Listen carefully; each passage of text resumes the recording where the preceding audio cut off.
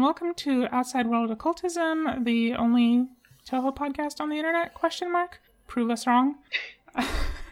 I'm Katya, and with me are JT. Hello. Ni. Hi. F. Hello.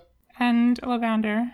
Hello. So our topic for the day was going to be PC-98, the tone of PC-98 specifically. Did we want to talk a little bit about Wily Beast again first? Because by the time they're hearing this, it'll be less than a week till those come out. We haven't talked about Urumi and Eika that much. Yeah, so before we launch into PC-98 discussion, I did want to talk about Wabak. That's the noise that Kutaka makes. It is the noise that she makes. They named the game after her because she's the main character. So, Eika's like some kind of weird jellyfish baby who is dead. That's all I know about her. She likes rocks. Jelly baby. Yeah, I don't know enough about the Buddhist side of things to know her origin very well. I feel like a lot of Stage 1 bosses sort of end up blurred over in my brain until they get much more of a fandom presence.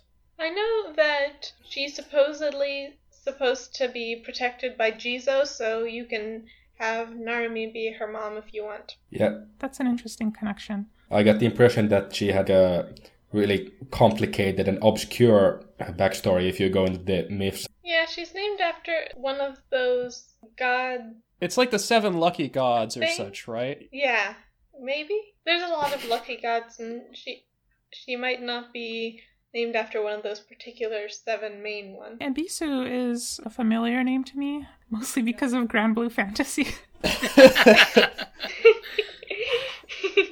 Yeah, there's definitely some significance there. It's just like... blurred, because she just mostly has the I'm a nice person, but I'm about to start throwing rocks at people presence. And she has plenty of rocks to throw. Yeah, everyone's bullying her. The one thing I think that we all know that we haven't talked about, because I think we sort of assume everyone knows it, she's also based on the belief that children who die before their parents are stacking rocks on the shores of the Sanzu River. Why are they doing that? Because they feel repentant for leaving their parents alone, I believe. Oh. Uh-huh. It's a self-declared, at least in Toho it's self-declared, sort of way of taking responsibility for what they see as abandoning their parents. Komachi's talked about it before as well. That's so sad. It's not their fault. They're just baby. Yeah, Guilt complex much? but they're just convinced of their own guilt. Probably because of the fact that, mythologically speaking, a lot of those kids end up terrorized by Oni if they stay on the shore for too long. Oh. Yeah, the Oni come by and knock the rocks over. What's like the opposite of survivor's guilt? Dyer's guilt? I don't think there's a term for it applied to living people. You can't tell whether dead people are guilty. Unless you're a Yama, of course.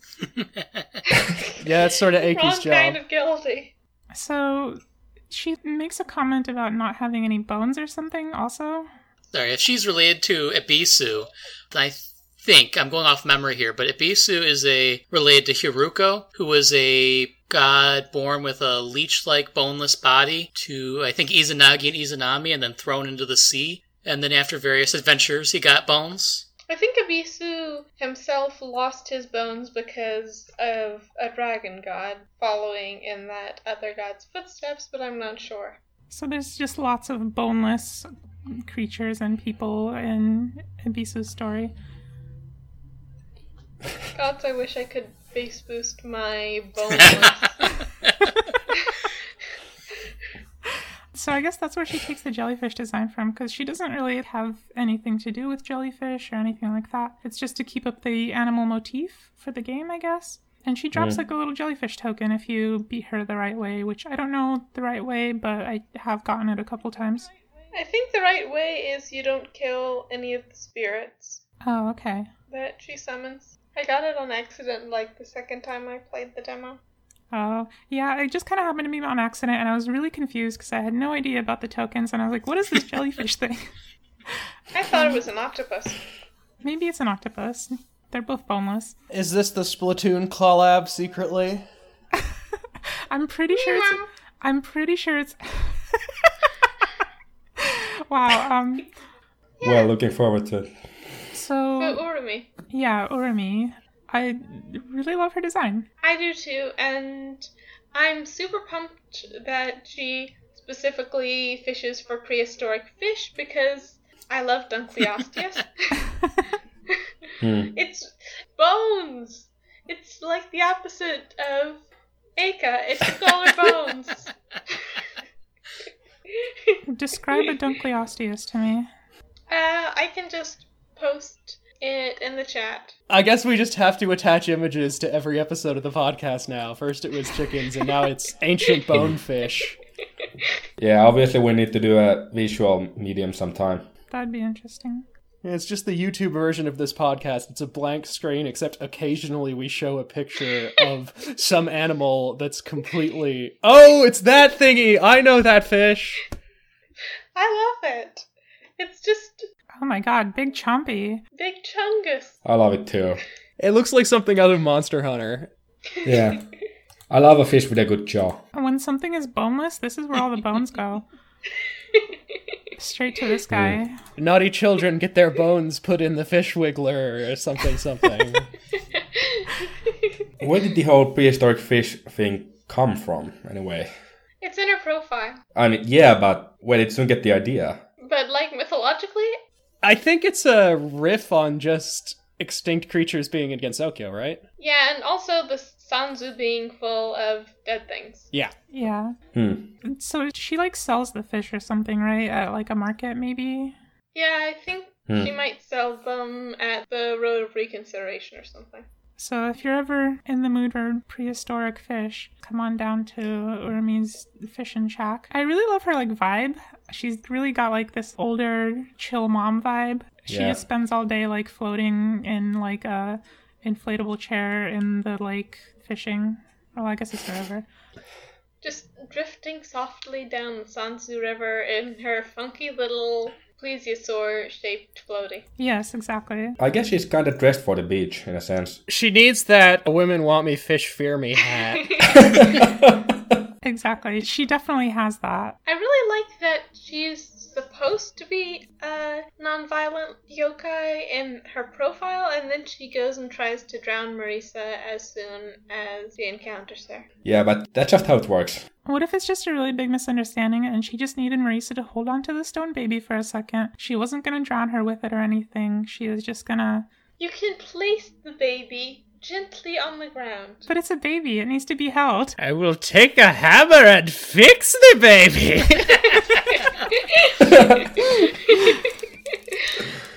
Make it back to normal weight. You can't just set a baby down on the ground, stone or not. It's not alive. You don't know that. Maybe it's like a baby Narumi. Oh god, imagine.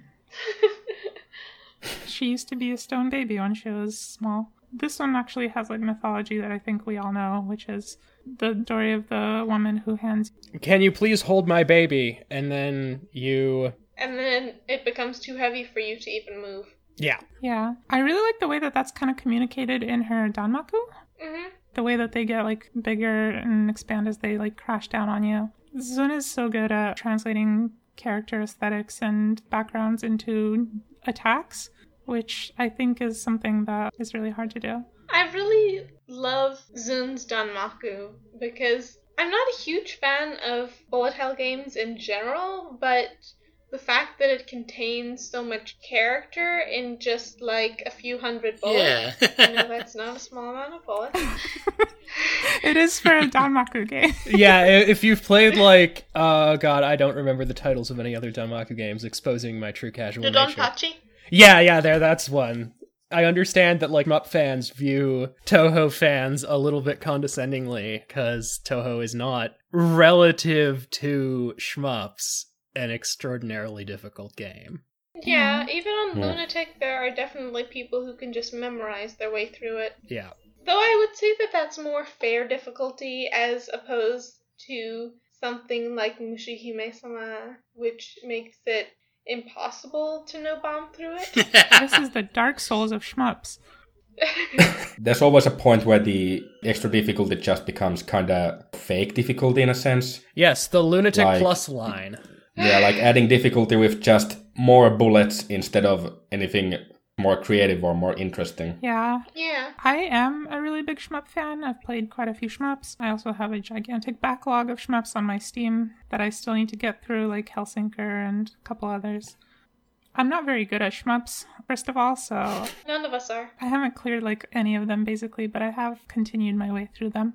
But yeah, like Touhou will just always be my favorite just because the sheer originality of its setting compared to the hundreds of millions of games where you are a near identical spaceship, fighter plane, whatever, and you shoot at tanks on the ground or whatever. It's all the same and it's fun, but Touhou really is just super unique in that regard. The characters are a lot more interesting and dynamic than they are in most shmup games. To hook us back around, it's also something that's represented very well in gameplay. Yeah, exactly. Whereas in a lot of shmups, even in sort of more character-driven rather than spaceship fight ones like a lot of the Orange Juice games, you don't necessarily get the translation of characterization into gameplay the way that you do in Touhou.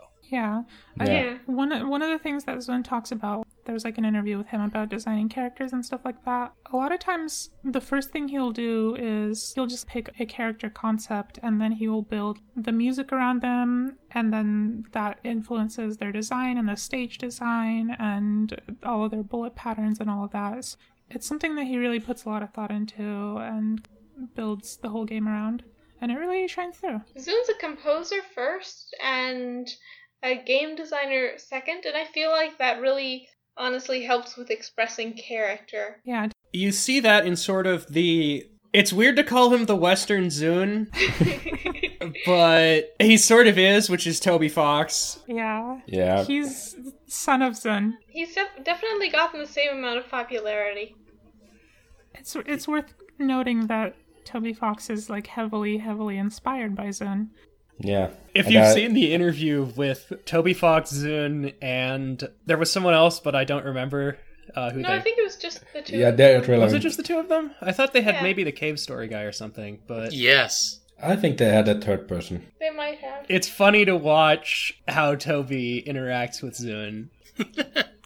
Yeah, it's good. Also, shout out to Toby Fox. Thank you for saving the Western Touhou fandom by getting Zun to finally put the games on Steam. Yes, thank you so much, Mr. Thank you, Toby. Because Mr. Fox... I actually forgot about that whole thing. Yeah, the fantastic Mr. Fox. Yeah, that's something that I feel like Western Touhou fandom has been pushing for a really long time. Like, even back in the days of Gensokyo.org. Oh, My God. girlfriend told me that she was a translator for Gensokyo.org back then. She told me that that was one of their big things. They were trying to get Zun to release the games in the West somehow, and it just kind of never happened until just recently. Yeah, and then we ended up with Antinomy of Common Flowers with a bad English translation. Yeah, the English translation's a little unfortunate. Yeah, that's lobbying for you, I guess. I feel like that's probably more a fault on Tassofro's part. Yeah, it's not Zun's fault because Zun specifically wanted to wait till he knew that he was getting stuff correct. Yeah. They had like a friend of the team doing the English translation. Well, thankfully, the bad translation is not the only one we have because there's like an amazingly dedicated group of translators who translate like literally everything for free. The Touhou Patch Center is so amazing. So we were talking a little bit earlier about personality as displayed through attack patterns, and that seems pretty relevant to PC-98 as a segue. Oh, yeah. Yeah. It's been like that since Highly Responsive to Prayers, I think. Yeah. Which is really something considering that you get like 3 colors for Danmaku if you're making a PC-98 game with a decent background. Yeah. I think Zun doesn't get enough credit for how he handles the minimalist design side of things. A lot of focus is sort of on the Windows games, and fair enough, they're the higher profile games, they're more developed, but they don't have that limited set of tools. And I think you learn a lot about a developer from how they work in a not necessarily demo scene sense, but limited technical environment. The PC-98, it's an office computer. It is not meant for games. And the majority of the games on there are text-based and not safe for talking about on this podcast, but that's another ball of worms altogether. Yeah. Ball of worms. And part of that's just the nature of PC gaming in Japan versus PC gaming in the West. Yeah. In what way? The Japanese PC scene took a lot longer to standardize. In the West, it was always... There was a little bit with like your Tandies and all that sort of weird home computers. But even by the 90s, it was pretty much... It was Apple or Intel. The Japanese home computer scene didn't get quite so standardized, so it was a lot of who's developing for what specific platform. There wasn't as much money going into PC gaming versus console gaming. PCs were also less powerful because they just weren't as necessary. PC gaming drove a huge part of the Western, and also Japanese, but in terms of computer development, was heavily driven by gaming. Like the first petaflop supercomputer in the world was built essentially out of PlayStation graphics cards. That's just how it is sometimes. The home PC scene in the West was very gaming heavy, whereas in Japan, console gaming was much more, and still is, along with handheld nowadays, much more dominant than on PC. So PC gaming became the territory of hobbyists, because it's easier to develop for, and companies that might not get a license from Nintendo or Sony. Why did Zune end up developing for such a random computer anyway? Was it just because it was the only one he had? It was his college hobby project. Yeah, he was in a... I don't know enough about the Japanese collegiate system to call it a student org like we have in the US, but there was like a shmup development group at his school. It was basically a club. Like, not in the same sense as drama club that you might have in a school in the United States. It was just like the kind of club where were you not meeting in a school, you might have a clubhouse. A student org type thing, right? Which I'm sure all of us have been in one or another at some point. Shout out to every college tabletop gaming club to ever exist. You guys do more for the hobby than most publishers, so... So Zune was like 18 or 19 when he first made Touhou. So yeah, Touhou's been around for a very long time, which is very amazing to think about, honestly. Yeah. Almost as long as I've been alive. I think it's almost older than my brother. Imagine growing up your whole life with Touhou. Such a neat concept. I mean, there are kids doing that now, too. It's easy to forget when you look at the Western fandom, but it is actually pretty big with the youth in Japan, too. Yeah, it's actually not that much of a weird otaku thing there as it is here. And thank God for that, honestly. I've heard that, like, Reimu and Cherno are, like, instantly recognizable to children. Almost on the same level as Pikachu, which is saying something. Yeah, that's pretty crazy. I think here there's more younger people getting involved, too, especially with double dealing character.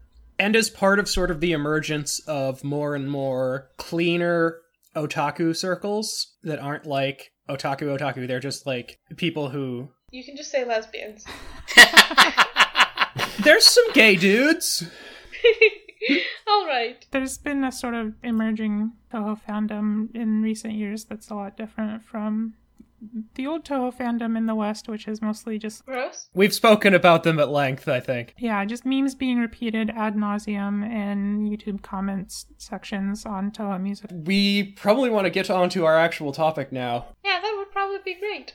The tone of PC98 is really interesting because it's wildly different from modern Touhou games. Honestly, even like the first couple of Windows games are kind of like that. It's a lot more mysterious. You are exploring this big world and you have no idea about anything that is happening in it, but you have some orbs, so go on ahead. Yeah, It's also, I think, much more lighthearted. definitely. And I'd say this holds true through about halfway through Perfect Cherry Blossom or so. And then Yu Yuko comes in. I think Yomu and Yu Yuko are sort of the earliest tonal turning point, and you feel it a lot more with Imperishable Night and the broader Bogetsu show. I think it's a really nice tonal thing because if you go by, like, what would make sense, then it's the two protagonists moving on from being, like, 12 to being in their late teens. Yeah. So of course Yeah. they'd be gaining more knowledge of the world and being like, this isn't as fun of a job anyway, is it? PC-98 Reimu is so happy. She just loves her job. She just doesn't like training. And then you get Imperishable Knight Reimu, and she does not want to do anything. She's just a big grouch. Having to fight a bunch of monsters all the time will do that to you. So this is an opportunity to talk about, building off the age topic from last time, my own age headcanons, which are like PC-98, their children, probably under 13. The early Windows games are them going through their teens. Reimu and Marisa specifically. I mean, not literally every single Toho character. Every single Toho character Yeah. is legally bound to be 15 during her Perfect Cherry Blossom. Shamemaru Aya has been 17 for, 1,200 years. Thank you for using Aya. Yeah. Yeah, each time that the Windows games go up in resolution, I would say, that's another sort of stage of life for the protagonists. Well, like Mountain of Faith, that's like late teens. Yeah, late teens to maybe 20 years old, but Sanai starts as 17, so you wouldn't think they'd be that much older than her. Maybe only by a couple years. I can't see Reimu and Marisa being more than 2 years older than Sanae. Yeah, exactly. They fall into a peer group pretty easily, and even in your teen, there's a big difference between 2 years and 4 years. Yeah, you wouldn't just end up befriending somebody who was freshman in high school if you were entering college. Yeah. Yeah. Bohemian Archive gives you really specific dates for a lot of the events that tell us that, for example, EOSD actually happened in 2002, and Imperishable Night was like a year or two afterwards. So if you go from there, then you get they're literally 17 years older now than they were then. Obviously, it doesn't go really one-to-one, because I don't think they're going to keep aging in my head or in canon into In Highly Responsive to Prayers, that's, to me, Reimu's first night on the job. Basically. Yeah, it's just her luck to go to hell. Although, admittedly, 90% of my Highly Responsive to Prayers headcanons are because of T. Stebbins' Time Will Tell, which is an absolute banger. It is. Yeah. Go listen to it now. Pause this podcast. Another link to put at the bottom of the description. Go buy some Toho Eurobeat albums, listeners to this podcast, and then never listen to us again because you're too busy. You're too busy with A1's Liquid Slap. God, it really is just absolutely incredible how much the sheer volume of music. And it's all good, almost, except for Iosis. There's a bit of a nostalgia factor for that, though. I mean, the instrumental stuff is great. ISS's rock stuff is great. Yeah, ISS has done stuff that isn't bubbly meme remixes. That's actually good.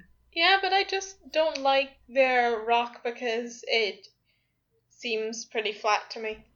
You're valid. The only reason I like IOSIS is just the sheer nostalgia factor. Yeah, it's a big one. Being a teenager and listening to, IOSIS songs. That's how so many people got into Toho. Though, speaking of songs you listen to when a teenager, I will die on this hill. Bad Apple still slaps. Oh, yeah, definitely. It does! Yeah. Both the original and the Alstra Records remix, they slap. Every remix of Bad Apple slaps. Yeah. It's good. Should we go through the games in order? Because otherwise I feel like this is going to be the Lotus Land story episode. Yeah, we definitely should go through the games in order, if only because Mima's actually a super interesting character if you throw away the memes. Yeah. True. And she does have her first appearance in Highly Responsive, which I think is kind of significant. Yeah, Reimu's first night on the job, and she encounters a vengeful spirit that absolutely hates the Hakurei clan. What could this say, setting-wise, about how the Hakurei clan has acted in the past? And I use clan as more of a group signifier because I personally don't think that the Shrine Maidens are chosen by blood. I think they're chosen by blood strictly, but in the unregulated inheritance sense. If you're in Central Asia and you need a descendant of Genghis Khan, you're not going to be needing to go too far statistically. So I think there is a heritable element, but I also think that that's used as an excuse to pick out whoever who does the choosing wants. Yeah, it's like, oh, this person is a descendant of the Hakureis. Of course we can pick them to take away from their family and work a dangerous job forever.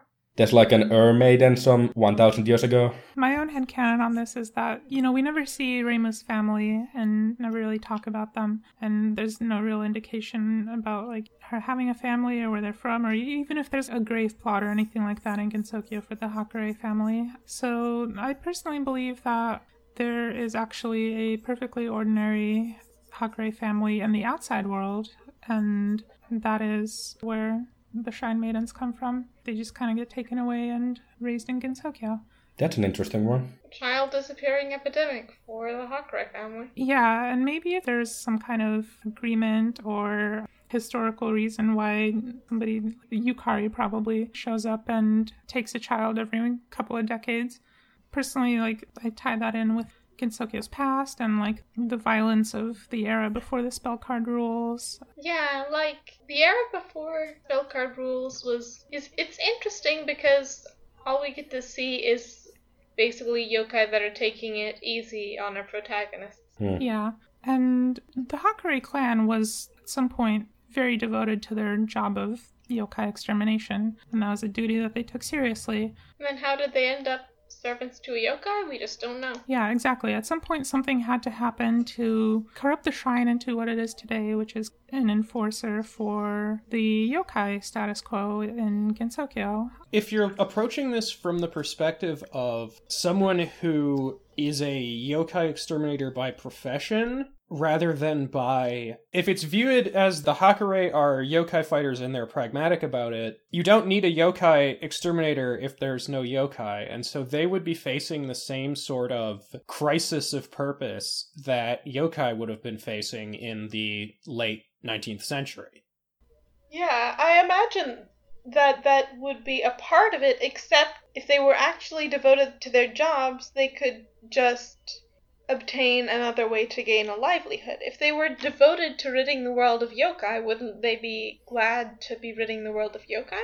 Yeah. I don't think they're devoted to ridding the world of yokai. I think they're people who have grown accustomed to living and working in a certain way and are now faced with that method no longer being relevant.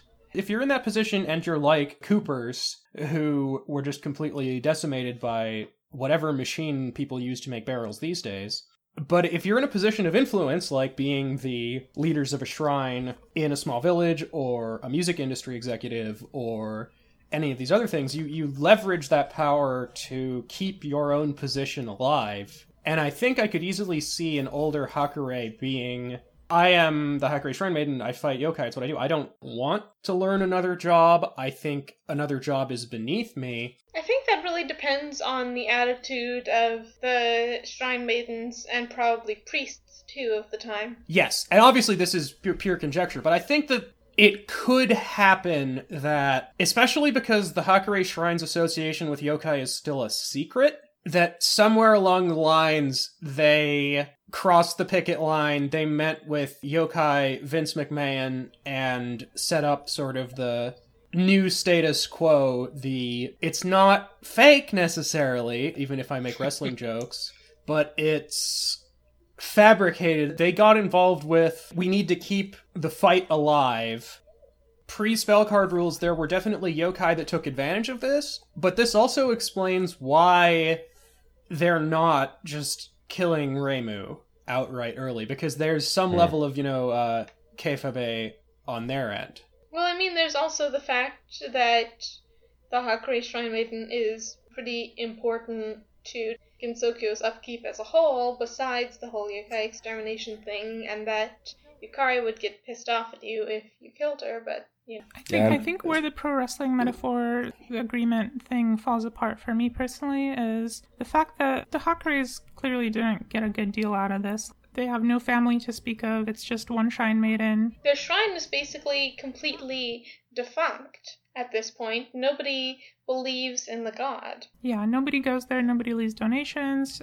Reimu's constantly on the verge of starvation. And again, this is 150 years after the barrier goes up, though. I'm essentially just presenting a theory as for what they could have done to begin that status quo. I just think that it's more interesting for them to have gotten tricked into it narratively because, for example, somebody like Okina could make it seem like a very sweet deal considering she's also God. Yeah. True. I think that the state of the Hakurei Shrine in Gensokyo is definitely a contrivance of the yokai who are invested in having power. I think Aya actually brings that somewhat up in Bohemian Archive, that it's been like this for a long time. Yeah. I think that they definitely were the losers in whatever arrangement there is. Whether it's, a deliberate or being tricked into it, I think the yokai came out on top for sure. Yeah, I mean, I don't disagree that maybe the Hakurei family agreed to this on some level, but I personally believe that it was something that they had no choice but to accept as a result of being, soundly defeated by the creators of Gensokyo. Yeah, I don't believe the Hakurei family are scabs. So this is a lot of speculation about a background, but... So where we were in... We were in Mima. Yeah. Yeah. This is gonna be the Mima and Yuka show for most of the episode, Yeah. I think. Yeah. And maybe Shinky, but Shinky's just really mom. Mystic Square will have its own sort of coda, but that's not really a thread through PC98 nearly as much. Yeah, I think that the first 3 PC98 games are sort of the embodiment of Scarlet Devil of the PC98 games. Yeah. Yeah, they're not very connected, especially Phantasmagoria of Dim Dream. Which is just nonsense. Local woman tries to blow Gensokyo up with a nuke. I love the cast of Phantasmagoria of Dim Dream. I think there's interesting things you can do with them, but They would be amazing if they ended up in another game, Definitely. but they didn't. there needed to be a Plot? immaterial and missing power sort of situation in the PC98s to flesh out a lot of the early characters. And it's telling that the only characters from the first 3 games that have any presence is Reimu, Marisa, and Mima. Yeah. Who show up in the later games. Yeah. I know there's some very dedicated Yumemi Okazaki fans out there. Shout out to them. Me, but I'm a big Yumemi fan. Shout out to you. she's really not that relevant, Yeah, exactly. even if she is cool. Yeah, I mean, a lot of them have people really dedicated to just drawing them and I guess writing about them, even though there's one appearance and not much to go on. Yeah. It's because they have very interesting concepts. Also, Tohos are like Pokemon.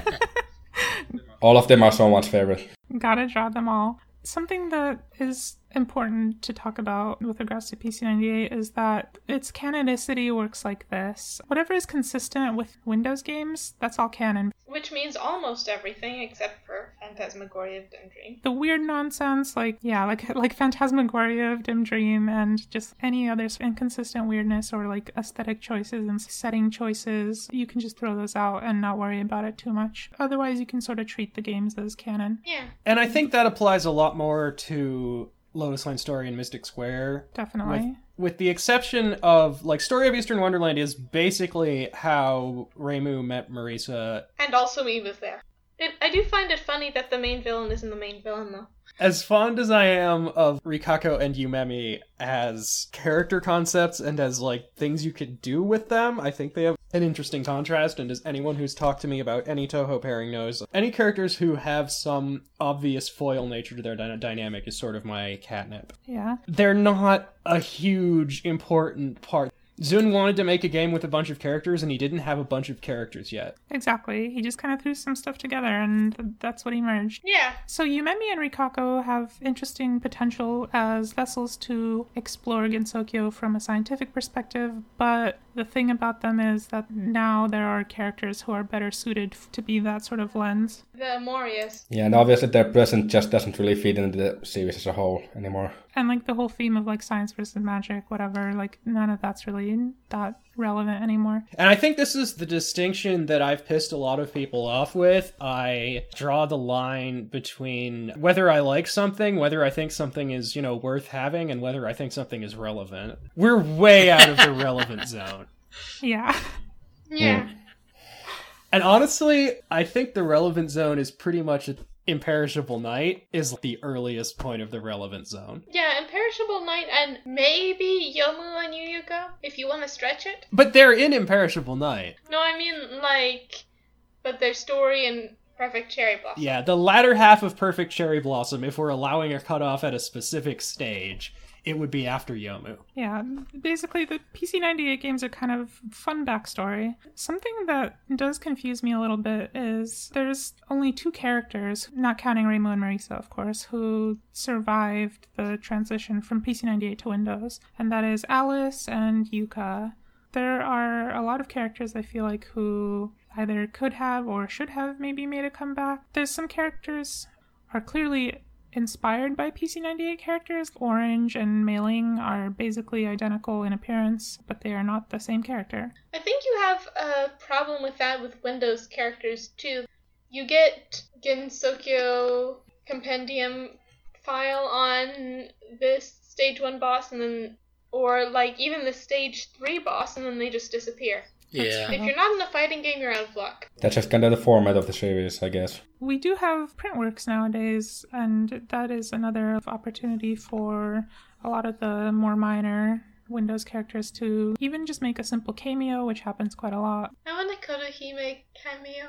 I mean, imagine if like a PC98 actually had like a random cameo in the back of a festival scene or something. A lot of people would throw a fit. Yeah, I can imagine a lot of heads exploding if that happened. Shinki got a nice reference in Byakuren. That sort of basically confirms that she's still out there somewhere. You know what would be the best reference to BC98 you can make? What's that? Having the Stage 1 boss of a new game being Orange after she finally unsealed herself from, like, the rock. Oh my god. That would explode my head. Yeah, that's an extremely big-brained take. You mentioned like Byakuren, and isn't like the fact that Raymond and Marisa aren't really all that phased about entering Makai kind of another piece of evidence that they've been there before? And that Sanai is Yeah. phased about entering Makai. Does anyone have anything to say about the first 3 games that sort of isn't... I do. Okay, go ahead. So, Story of Eastern Wonderland is, the first Danmaku shooter because highly responsive to prayers was like a weird breakout thing. It sort of establishes how Reimu and Marisa meet, and Marisa has red hair in that one for no reason. Probably because it's her natural hair color, Yeah, considering that she can't actually naturally have blonde hair. why not? Because she's Japanese. I guess that's true. She's Japanese from the 19th century in particular, which is like right at the end of the Sakoku period. Brown hair is always dominant over blonde hair, so it's pretty much impossible, even nowadays.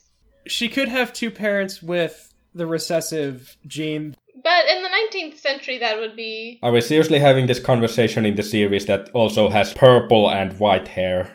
Well, let's not worry about the... So I think she just wants to be blonde because it's cool. Either that, or she accidentally bleached her hair during a science experiment and decided it looked cool. Or it's just never gonna change now. Like, she accidentally blew a mysterious magic vial up in her face, and now she's just blonde forever. There's a lot of fun stuff you can do with that. I've always seen fan content about it, saying that she would dye her hair red instead of the other way around, but this is a more interesting take, I feel like. Yeah. Yeah. I think they do that because red hair is less common in the West.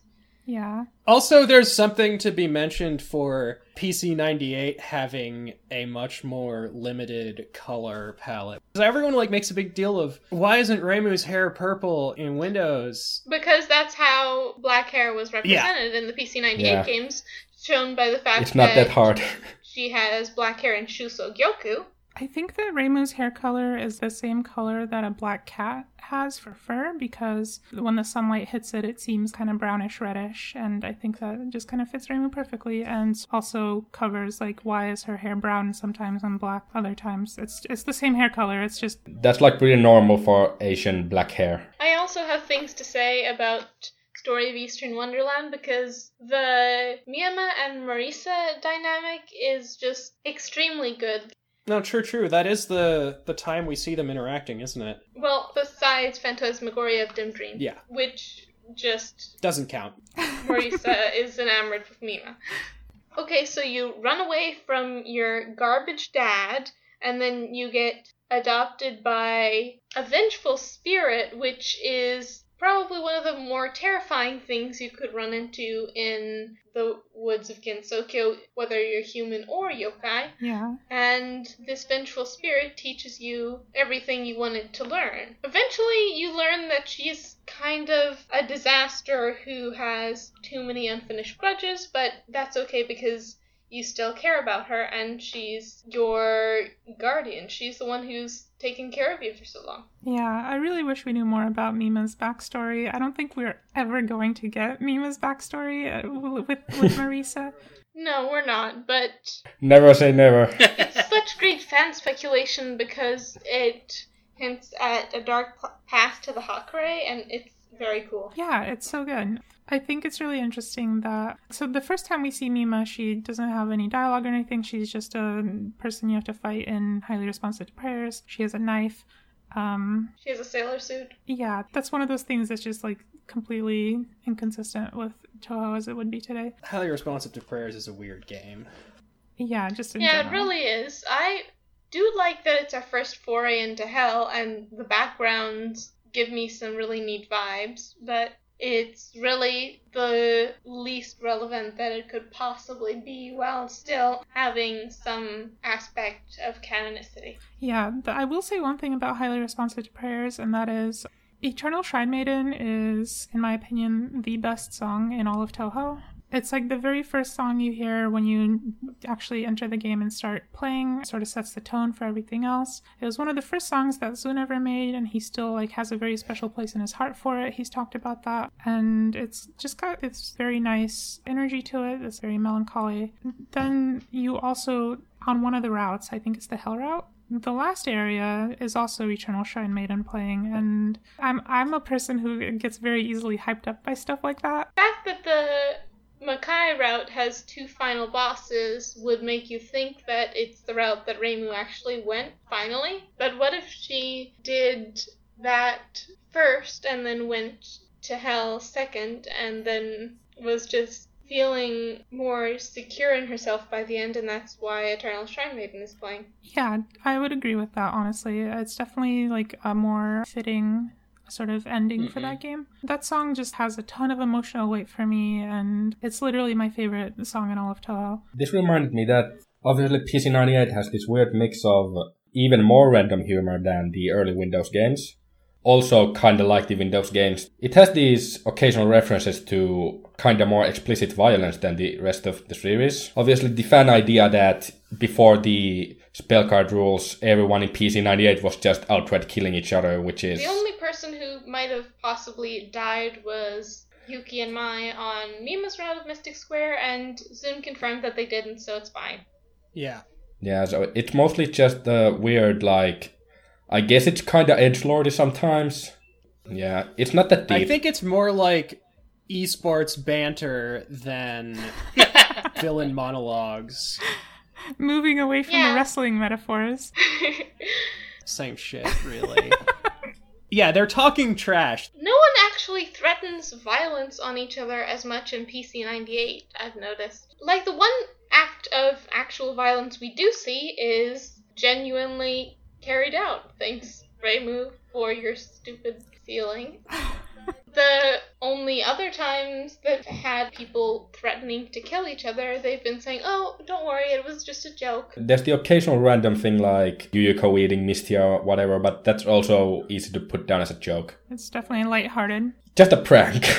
Early Windows has a lot of the same sort of mood with its joking. Like, Sakuya allegedly dies in one of their routes, too. I think it's Reimu's in EOSD. Yeah, but I also think that Windows makes more explicit references to violence, at least early Windows, because it's obvious that there isn't actually going to be that sort of violence because of the spell card rules, whereas in PC98 you need to be, oh, it was a joke, in case you actually get your opponent scared and fighting for their life. Back when EOSD was being made, had Zun actually thought about the spell card rules yet? We obviously, from a metagame perspective, we can, say that, oh, they're using the spell card rules, but I don't think it's necessarily... I believe they're mentioned in the prologue TXT files of EOSD. They're the first ones Okay. with actual named attacks. Yep. Rather than just Yeah. background changes.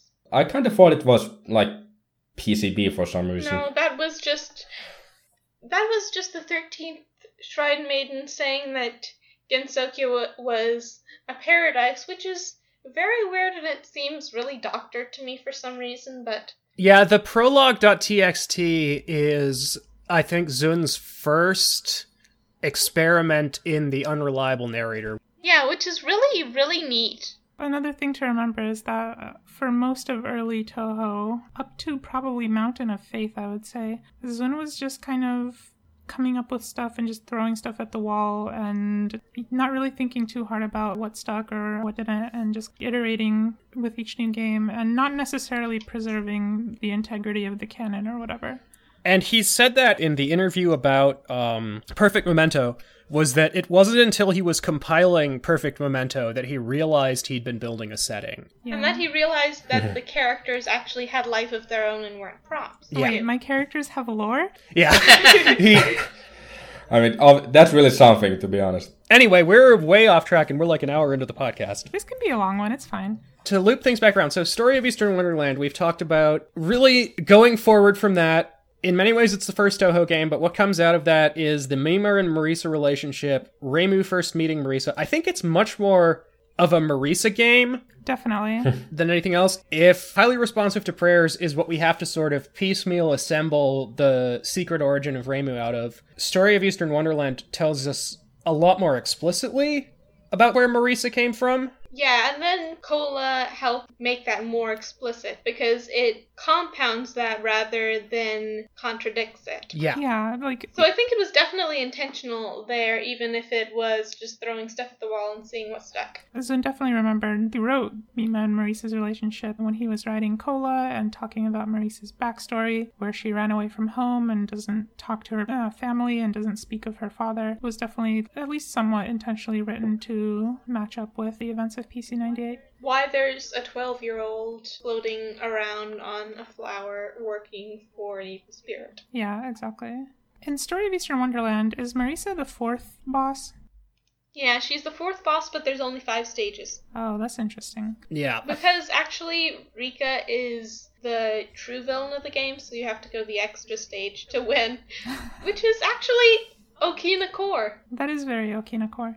Mima is not the cause of the incident in any of the games that she appears in. She's just there and she hates Reimu. I don't think she actually hates Reimu that much because her banter in Dim Dream is just generally pretty friendly. And then What she isn't this vicious enemy of the Hakure clan. She is the Hakure family's shonen rival archetype. She's the annoyance. I don't know if I would say that. I think that it's just that Reimu naturally makes people want to be her friend. I always got like a Team Rocket vibe. I could definitely see that. Mima isn't quite Sasuke, but she's close. I think the distinction between her and the sort of classic shonen archetype is she is also older. And she also does have an actual probable reason to do this, considering, well, she's a vengeful spirit, and those generally have died horribly. Yeah, she definitely has some indefinite beef with the family, but she also isn't seeking the trouble in of herself. Yeah, she's just like, if I can beat up a Hakure on my way to finding out whatever the heck is going on with this incident, that's cool. That's fine. Yeah. Because she actually likes to find out what's going on, as you can see in Mystic Square. She's just, like, super curious. That's true. And super flirtatious. Yeah, also true. Marisa actually takes after her a lot in later games. Yeah, Marisa, once she matures, is very Mima-like. Yeah. Which is also probably why we haven't seen Mima show up so much, because Marisa's basically taken her role as mature-ish woman who still has pettiness around her and is very curious and very gay. There we go. Yeah. I think she's learned some of the lessons that Mima didn't as well. Yeah, like, you can let things go, it's okay. Though, actually, believe that Mima probably isn't physically capable of learning those lessons owing to the fact that her existence is predicated on vengeance. Yeah. So what happened to Mima anyway? Where did she go? Why isn't she coming back? She's in Chicago. Mima found alive in Miami. She's trapped on the cover of one of Aku's CD collection. She was But sealed in there seriously, by I think Remo. she's probably just... She might have passed on due to losing her grudge, but that doesn't seem very Mima-like. I think she's probably just exploring other realms, because she's not bound to Gensokyo. I personally am fond of the headcanon that after Mystic Square, she just took charge of a big chunk of Makai because no one could stop her, and she's just been hanging out there as her base. I think that would probably be very her core. She sometimes visits to bother the Shrine Maiden, but she doesn't show up in the mainline games because she's not that much of a troublemaker anymore. If you think about it, the whole rival dynamic would be a good way to maintain your grudge without having to actually kill anyone. Kind of like the Spellcard rules in a nutshell. Can you imagine Mima just showing up in a print work? It's never treated with like any fanfare or anything. She's just there and she's harassing Reimu as usual. And then she disappears again for another 20 years. She just disappears, and then right after she leaves the scene, Sane walks in and is like, "Were you talking to someone?"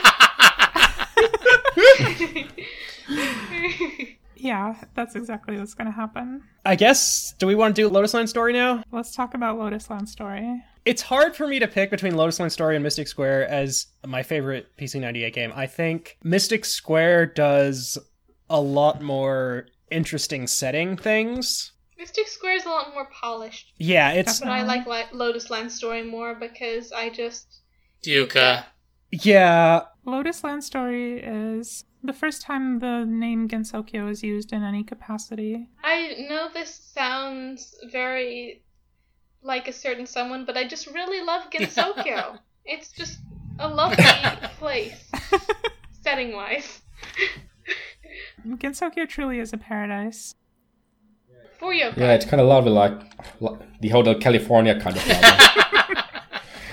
maybe that's where Mima is. She's trapped.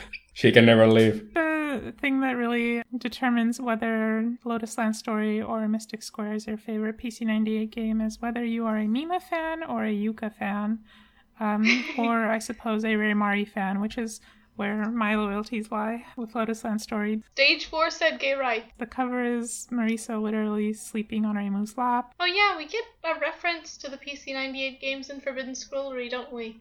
That's more evidence for them. Do we?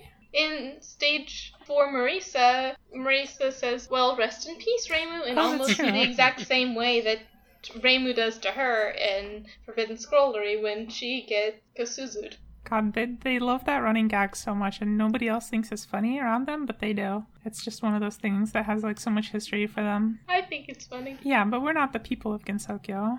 I think Lotus Land Story is technically one of the best soundtracks in Toho. It's very limited by the PC98. Oh yeah, definitely. Sleeping Terror, absolute banger. All of Yuka's themes slap in different ways, which... I like the unused Inanimate Dream. Oh yeah, that's a good one. I have a huge soft spot for Sleeping Terror because it was one of the first songs that I heard back when I didn't even know what it was supposed to be. I love Sleeping Terror so much. It's just... The arpeggios. It's so yokai-like. Yeah. I love it. It's good. Perdition Crisis gets sort of overlooked because Bad Apple is the iconic Ellie song, even though it's her stage theme. Well, it's not like she has a mid-boss that's anything but a weird mirror. The PC98 mid-bosses are very funny. There's a lot more variety there. They're a lot more Diose-esque, too. That is a really big case for EOSD being more thematically like a PC98 game because it has the unnamed mid-bosses. Yep. Whereas even though Lily White is the least relevant person in the world, Don't she say still that. has a name. She's relevant in my heart. She's relevant in about 7 months. One of the things PCB does is that it's the point where everyone starts being developed, whereas even in EOSD, even Rumia is basically a PC98 Stage 1 boss. In terms of similarity to orange, she is off the charts. When people are asking Zun to expand on Rumia's story, She doesn't have one. She's just a yokai. Sometimes you're just a person. yeah. And that's fine. I don't think that I'm going to end up doing anything massively world-changing like a Stage 6 boss, and that's okay. There are Rumias in this world. I wonder how much Rumia fan art that exists because someone started drawing all the bosses in order and got bored after the first one. Well, they're not drawing all of them in order because they're not drawing the PC-98 characters, but that's a rant for another day. Oh, that's going to be the mother of all episodes. Veering off of any current conversation we're having about PC-98, just as an aside, I wanted to talk about Zun's visual style in PC-98. It's very cute, but it's also not as unique as his early Windows style. Imperishable Night is the peak of character design, honestly. Definitely. I really love Zun's art. I will fight anyone who says that it's bad because that just means that you don't have the capacity to truly appreciate it. His art, absolutely flawless. It's so good. Yeah, just proportions are not everything in artwork. Exactly. Sometimes you can have proportions and have your artwork look bland and boring as all hell. But in PC-98, his character design is quite different. Like, it's still very cute. It's shoujo manga-esque. Yeah, it's very shoujo manga-esque, and specifically the style greatly resembles that of Takemoto Izumi. I haven't read a lot of his stuff, but I have read some of it. Apparently he's a lot more popular in Japan than he is in the West. His art is really cute and very soft and bright and colorful.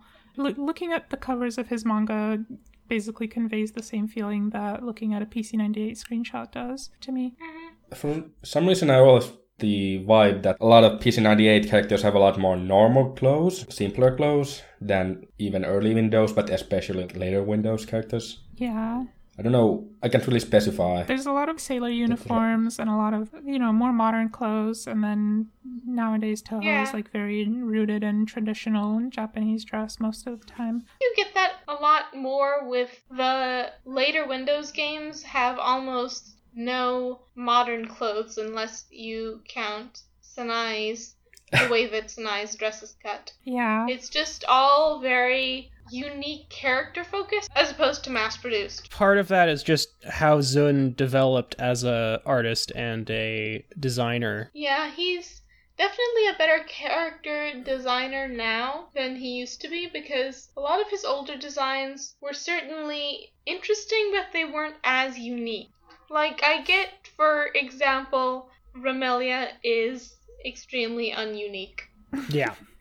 The first two Windows games have a lot of just Lolita fashion that is not really set off by anything interesting. You can even look at Reimu and Marisa's designs in PC-98. Reimu's just got a traditional Shrine Maiden outfit on. Marisa has the world's baggiest witch dress. Yeah, it was definitely something that did not actually fit her that Mima gave to her. Probably. Yeah, it's a hand-me-down. Which is cute. Yeah, that is very cute. But as they grow older, they kind of develop their more unique senses of style. And their stuff actually gets more refined, too. There's more detail in Marisa's current clothes than there used to be in her old clothes. That might be just a product of Zun's art style, but It's also 25 nearly years of practice. Yeah, that's what I mean. It might be a product of Zun's practice, but he also adds a lot less extraneous frills and stuff to outfits nowadays, which is a shame. I love extraneous frills. Extraneous frills are good. I would say that the fact that our protagonist outfits are becoming more detailed while everyone else's aren't necessarily becoming so is a pretty interesting instance of character growth. I do also like that Reimu and Marisa's outfits are pretty iconic and very consistent, but also They change. Yeah, in each game they're different. There's something different about them, whether it's just a minor change or a pretty big one like Marisa's UFO outfit, I think, where she's got the red star and the M on her apron. The one where Marisa becomes communist. In the interest of this is now nearly an hour and a half recording and I'm going to have to edit this, we still haven't really talked about Lotus Land Story. We haven't touched on Mystic Square at all. I think Mystic Square is just, it's Mystic Square. It's a very Windows-like story. but among Windows stories, it's not anything especially interesting. Yeah, pretty much. I do like that it has the essentially blameless antagonist, which is unusual for Toho, in that Shinki did nothing wrong. She just gave a few careless exit visas. Yeah, you don't see something like that until 10 Desires again. Yeah. The only villain in that game is Sega. We have to sneak it. It's our guaranteed Sega roasting. It's what she deserves. Sega's the only villain and she didn't even do it this time. Look, if she was the one running this podcast, she would be roasting herself. Anyway, Lotus Land story. I really like that Raima and Marisa go on a date and that one at the end. Yeah, it's just very good. I love it. Very explicitly, they're in their best clothes and they just kind of go on a date. It's very cute. Yeah, it's cute. But also, I really like that Yuka is honestly a very interesting final boss. She's an extremely aggressive yokai, but she's not as dangerous unless you're some random nobody. If you are capable of using basically any magic at all, you should be fine when around her, because unless she kicks your ass a little too hard, you will just have somebody who thinks that you're mildly interesting rather than who actually wants to turn you into a mist of atoms. To go into my own headcanon territory on how I like to read Yuka and the structure of Lotus Land story, I sort of view her through a lens of Fae mythology, especially like the emphasis on hospitality. They're friendly, or at least docile, or friendly or cooperative, even if you wander into their realms, until you transgress against some rules or some agreement. And there's a lot of rules, which is true with Yuka too. Yuka has 16,000 rules that you don't have to cross to piss her off. But if you do manage to not cross all of them, she'll just be a completely normal person. Especially because she's got these sort of nature connections. So I do sort of tend to view her as sort of the older fairy ideas, since we don't really know what she hid. Yeah, I don't like her as a fairy, but I definitely like seeing her similar to fairies, because mostly I just think that she's very Wisteria-like, and I think that a yokai Wisteria would be very neat. This kind of Yuka that Jedi is like suggesting is more like similar to a classical fairy, but not similar to a yokai fairy. So there's a pretty big difference. Fairies in the Celtic mythology sense, not the... Yeah, I know that's what you mean. She's definitely Fae. I just prefer her as the actual spirit of a long-lived plant, because we have one of those, and it actually, at least before it ended up sealed, actually acted quite similarly to Yuka. It had very specific circumstances under which it would cause harm to humans. Those just were very easy circumstances to get into if you didn't know what you were doing. Yeah, that's true. And I'm, of course, talking about the Segu Ayakashi. The other thing to talk about with Yuka is her Mystic Square dialogue reads as, again, sort of talking trash, but being she's showboating, essentially, for all of Mystic Square. Yeah, she's very confident, and that's kind of an expression of that confidence. Yeah, she's showboating, but to the extent that she's saying, I could easily actually do what I'm threatening to do. A lot of the showboating you see is literally just puffing out your feathers to make yourself seem more threatening in other characters, but Yuka is basically making an actual threat here, like, if you don't give me a good time, you're not gonna have a good time. Yeah. Are we really just gonna say that Yuka's down there in hell telling people they're gonna have a bad time? Yuka is... I mean, I wasn't gonna. Are we prepared to declare that Yuka is the Sans Undertale of Toho? But does she have any bones? We are really It's coming debatable. full circle on this episode, aren't we? Well, I actually do think there's something to that joke, in that a lot of what, like going forward to the Windows stuff, and this is why I think Zun brought Yuka back, is that she seems very performative in a lot of her actions. When Akio says, she's, terrible and horrifying, and then her canonical experience is that she visits flower shops and buys flowers. And, Yeah. From very terrified florists. She definitely could do horrible things off screen. We just don't ever see her do them, and it could easily just be that she hasn't done anything bad in 500 years, and she's just running off of reputation. I think that's actually really likely, because Aiki lectures her about not being a good Yukai, so I guess she's probably... That she needs to attack people more. Yeah, she's probably slacking off on the whole violence thing. Windows Yuka is retired, and now she just tends to her garden and has a terrifying aura of menace. 500 years, and she's just running off of reputation. But is exceedingly polite in all interactions, and people just can't help but be terrified. It's like in a horror movie, right? If you show the monster on screen in the first 20 minutes, people are going to think, that's a goofy-looking monster. Whereas if you build it up, you don't ever actually see the monster. That often ends up being a lot scarier. Yeah, for example, if you show a woman in a lovely red gingham dress with stupidly curly green hair, that isn't going to be very threatening. But she has a reputation that precedes her by 500 kilometers. Yeah. She really is the sleeping terror. Yeah.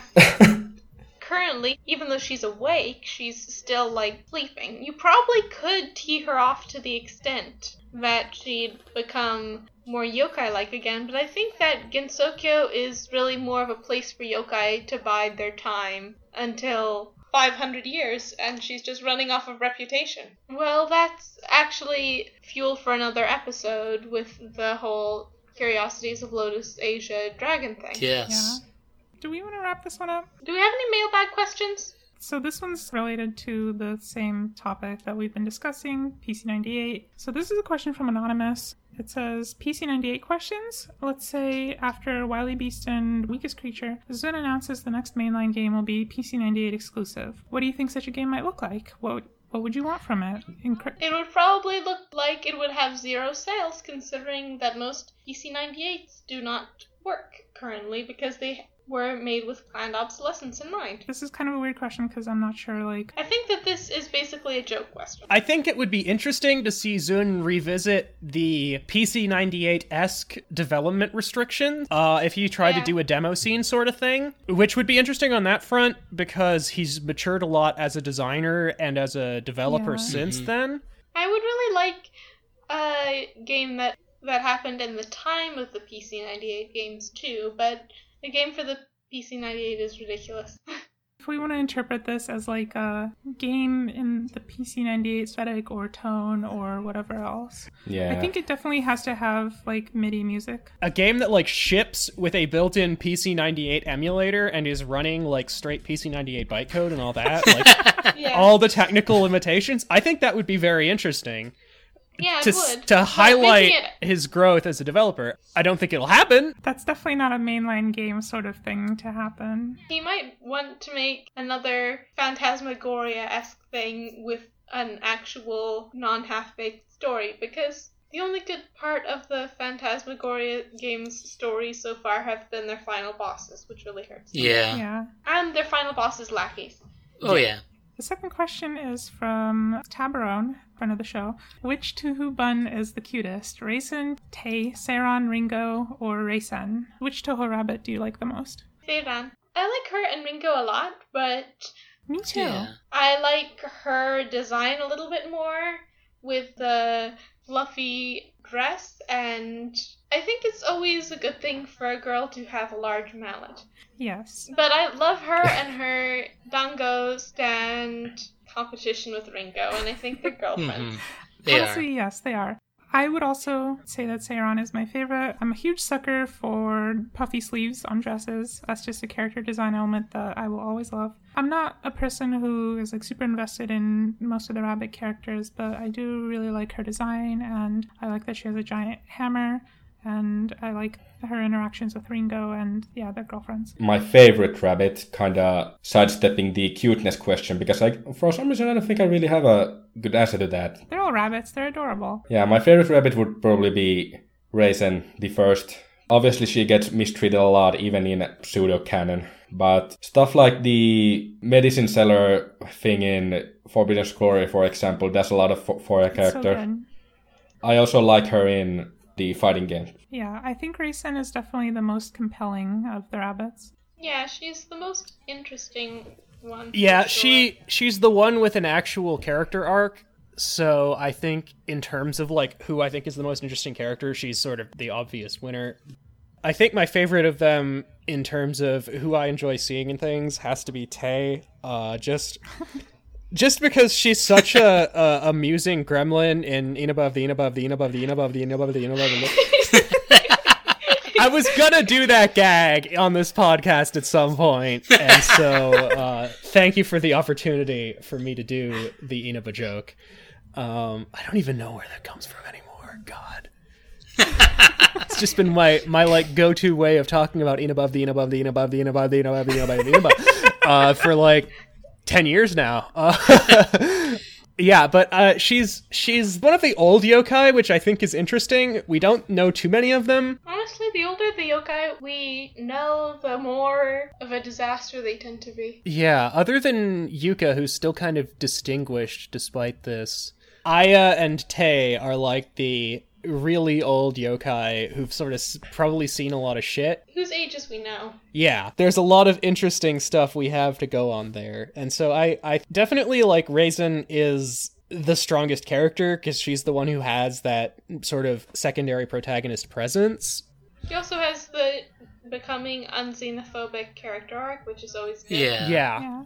She's the Lunarian's bridge to the Earth in many regards, despite being the most recently on the Earth, because she's also the catalyst for Imperishable Night and Ante opening up. She's sort of the Sanae of the Lunarian gang. Mm-hmm. Yeah. Yeah.